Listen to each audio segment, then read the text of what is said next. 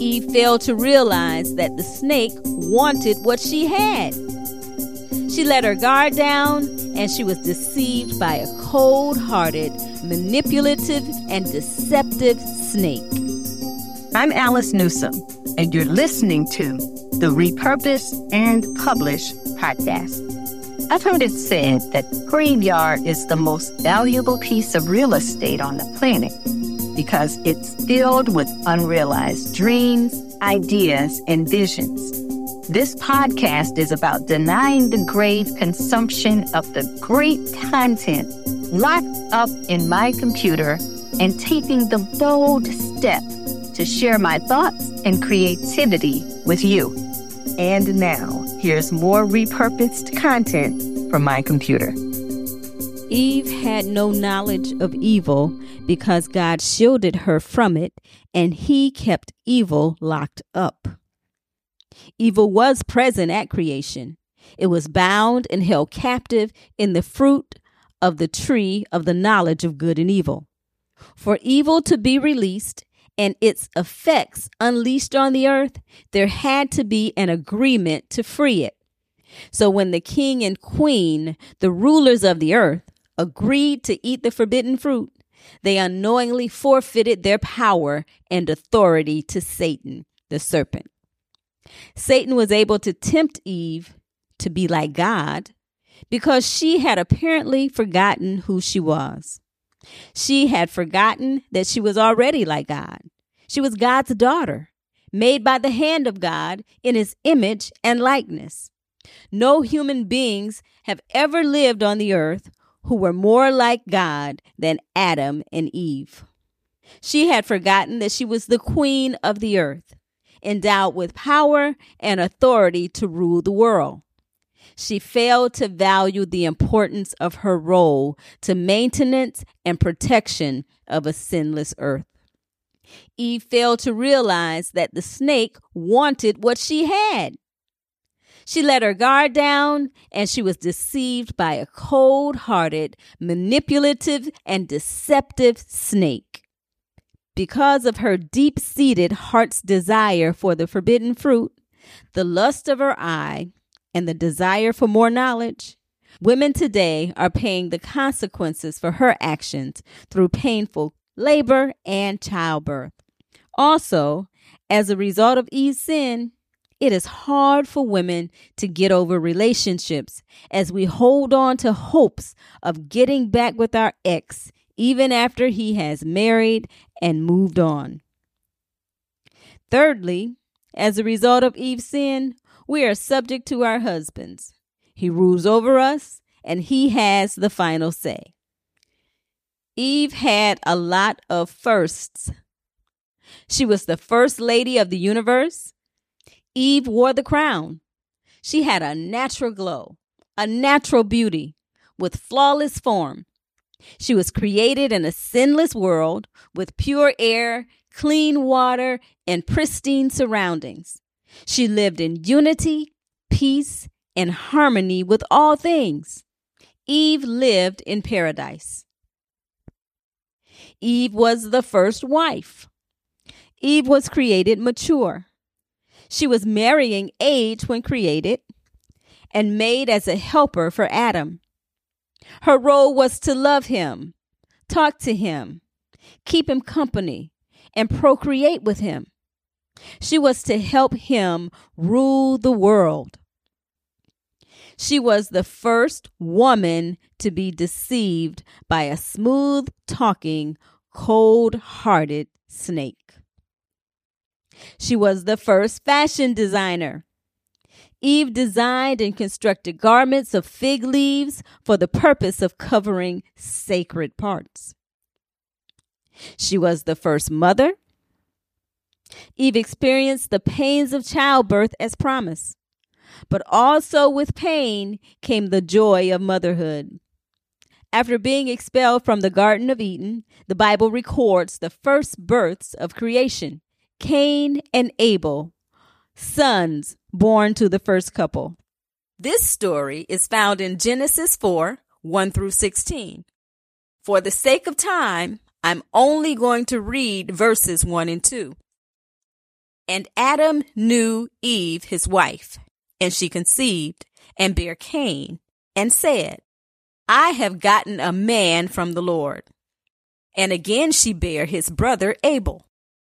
And Abel was a keeper of sheep, but Cain was a tiller of the ground. In these two verses, Eve has become a mother, and her two sons have become men with jobs. So a lot of time has passed between verses 1 and the end of verse 2. Cain was a gardener. He produced fruit and vegetables, and Abel was a shepherd. He took care of sheep. As you continue reading this story, you'll find that over the course of time, both sons had a relationship with God. So both gave offerings to the Lord. Cain gave the Lord some of his produce, and Abel gave the Lord the first of his flock and the best portions of meat. The Lord accepted Abel's offering, but rejected Cain's. And Cain was very angry.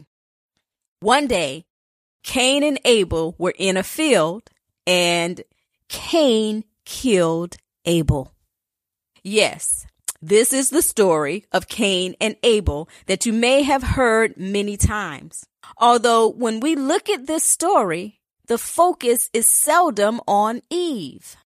Have you ever thought about Eve and what she went through when her oldest son killed his younger brother?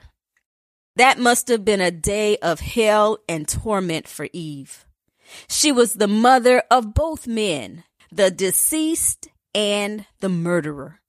Eve was in agony. The sons she birthed and held and loved were gone. I'm sure Eve's mind went back to the day she decided to disobey God and eat the forbidden fruit. Eve expected to die one day, just like God said she would, but she never expected to experience the pain and heartache that she felt when her son died. She never thought she would outlive her baby boy, and she never expected that his life would be taken by his brother. Eve was human, just like we are, and I'm sure she blamed herself. If only she hadn't listened to that snake, none of this would have ever happened, and her son would still be alive. Eve was a mother who lost two sons, one to death and the other to banishment, which is similar to life imprisonment today. Eve was the first mother to lose a child by violence. Cain killed Abel and ripped Eve's heart to pieces. God told Eve if she ate the fruit, she would die. Yet she lived to see death. She experienced the tormenting pain and heartache of the loss of a child. Ashes to ashes, dust to dust, just like God said. Eve blamed herself for this, and she wanted to curl up and die too. Eve was the first to lose a child by banishment. Today, it's similar to imprisonment. Cain was sentenced to go away from everything he was familiar with, never to return. The day Cain left to serve his life sentence, Eve lost two sons. She loved Cain. He was the firstborn child of creation, and he had a special place in her heart. But his jealous rage and the murder of his brother tore Eve's heart in two. She experienced love and hate at the same time. The love of a mother for her firstborn son, and hatred for the murderer of her baby boy. Eve's emotions ran amok. She wanted to be Cain, but she needed to embrace him one last time before he walked out of her life, a fugitive and a vagabond forever. Again, Eve blamed herself. Eve was the first woman to receive God's grace, and another chance to complete her purpose. When Eve was 130 years old, she gave birth to Seth. And she said, God has given me another seed instead of Abel, whom Cain killed. Eve knew that her seed would change the world. Her seed would crush the head of the serpent. In Seth, she saw the seed of hope and fulfillment of God's word. Seth was the son of birthright. It is through the seed of Eve's son Seth that the second Adam is born. He is called Jesus, the Christ, Son of the living God, crusher of the snake's head. Eve's purpose was fivefold. 1, to complete creation. 2, to be fruitful, multiply, and fill the earth with human beings. 3, to help Adam rule the world. 4, to be the mother of all living things.